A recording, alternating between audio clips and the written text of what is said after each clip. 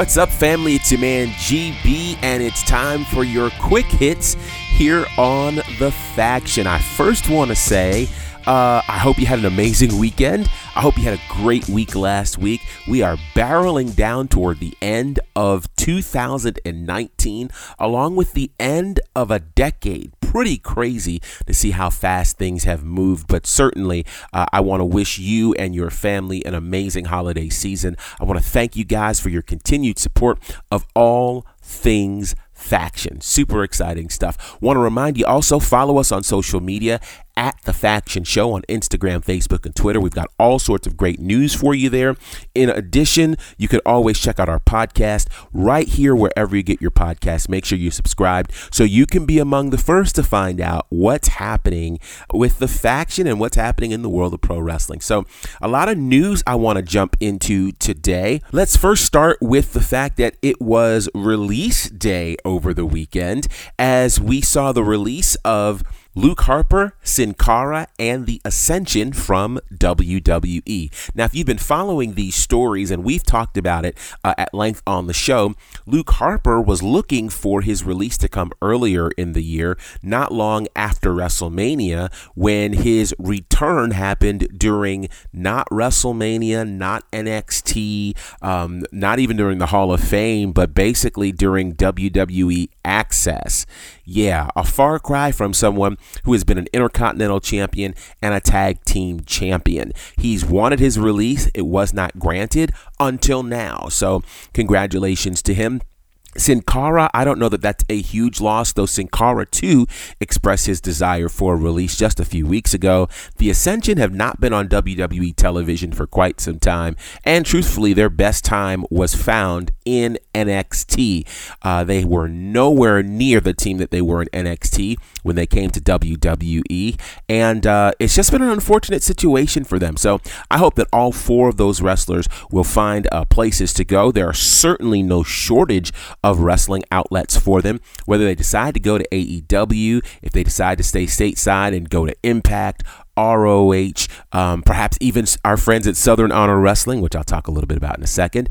They may also head over, of course, across the seas, across the pond, whether they decide to do Defiant, or even if they do New Japan. There are tons of options available for them.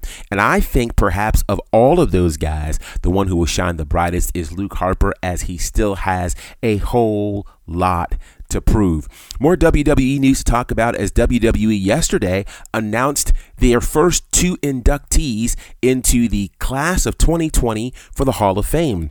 Those inductees include former six-time world champion Batista and the NWO. The four members that they're choosing, of course, is Hogan, Nash, Hall, and X-Pac. So a couple of thoughts here. First of all, a lot of people are wondering, does Dave Batista belong in the Hall of Fame? Well, let's make a simple argument for him. He's a six-time world champion who had several WrestleMania main events. Who can forget him winning the world title for the first time from Triple H at WrestleMania 21? How about his amazing match against The Undertaker at WrestleMania 23? He came back for WrestleMania 30 in the main event there against Daniel Bryan and Randy Orton, and most recently his retirement match at WrestleMania 35 against Triple H. Lots of big memories for Batista, being a part, of course, of Evolution, breaking away from Evolution and having a big war with Triple H, coming back to win the Royal Rumble. Yes, he's done that as well. I mean, all of those things are check marks, and he was a top guy in the company. So for people who have a hard time with Batista being in the Hall of Fame, I wonder what your criteria are. Plus, he's one of the few to leave the WWE and find success in Hollywood, as he's had major movies such as Guardians of the Galaxy, his most recent movie Stuber, and more. So congratulations. I think Dave Batista is very deserving to be in the WWE Hall of Fame. Now, The NWO as a unit, no one can deny what they have done. The NWO, let's just face it, without them, we probably would not have had the Monday Night War in the way that we had it. Certainly, WCW and WWE were battling each other with Nitro versus Raw, but it really didn't kick off until Scott Hall and Kevin Nash made their way as the outsiders to Nitro. Probably one of the most iconic moments in all of pro wrestling is watching Scott Hall walk down the stairs, just finishing his WWE contract to invade WCW. So I definitely think they are worthy. My question is, why is X-Pac being inducted as part of a founding member of the NWO? The last time I checked, the founding members were 3. It was Hogan, Hall, and Nash, or if you want to put it in order, Nash, Hall, and Hogan.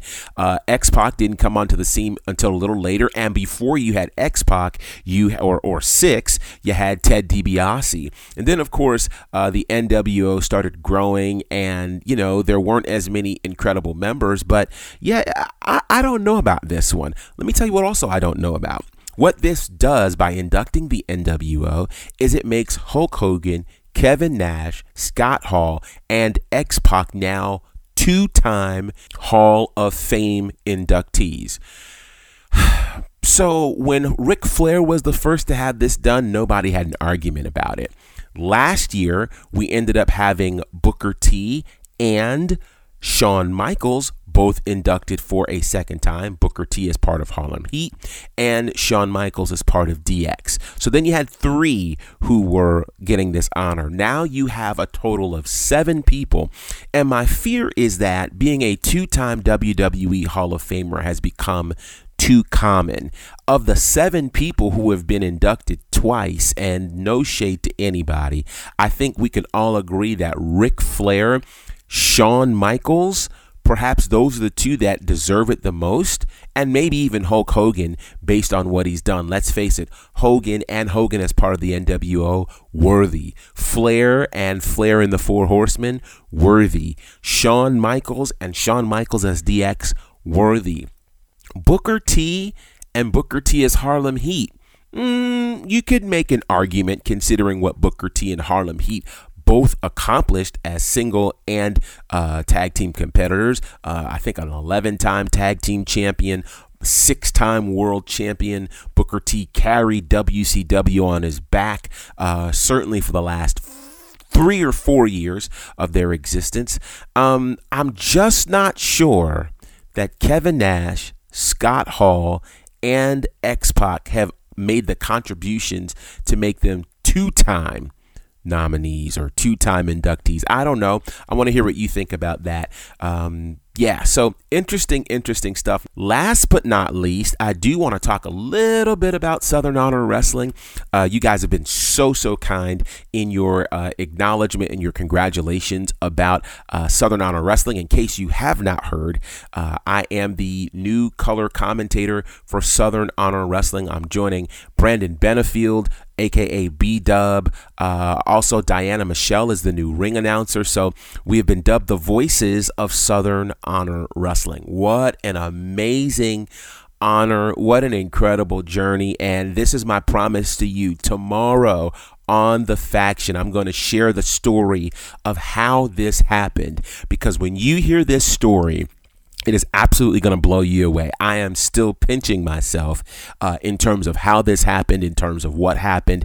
It was just an unbelievable moment. So I hope that it will inspire you in terms of whatever it is that you're looking to go after, that it is worth going after. Put in the work, trust in God, have faith, and you'll see some amazing things happen. But in the meantime, I want to invite you certainly to follow us at Southern Honor Wrestling on all social media channels. You can find us at Southern Honor Wrestling on Facebook and on Instagram, and S Honor Wrestling on Twitter.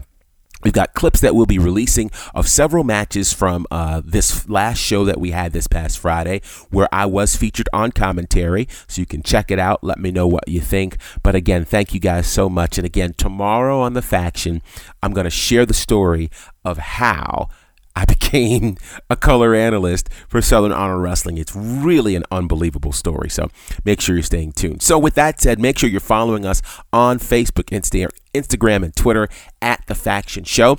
And you can follow me, of course, at Bonnerfied. The crew will be with us tomorrow for another fantastic show of The Faction, where we're getting ready for WWE's final pay-per-view of the year, TLC.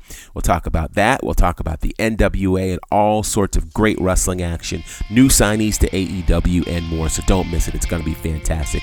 Until next time, I hope you guys have an amazing day, and we'll see you tomorrow right here on The Faction.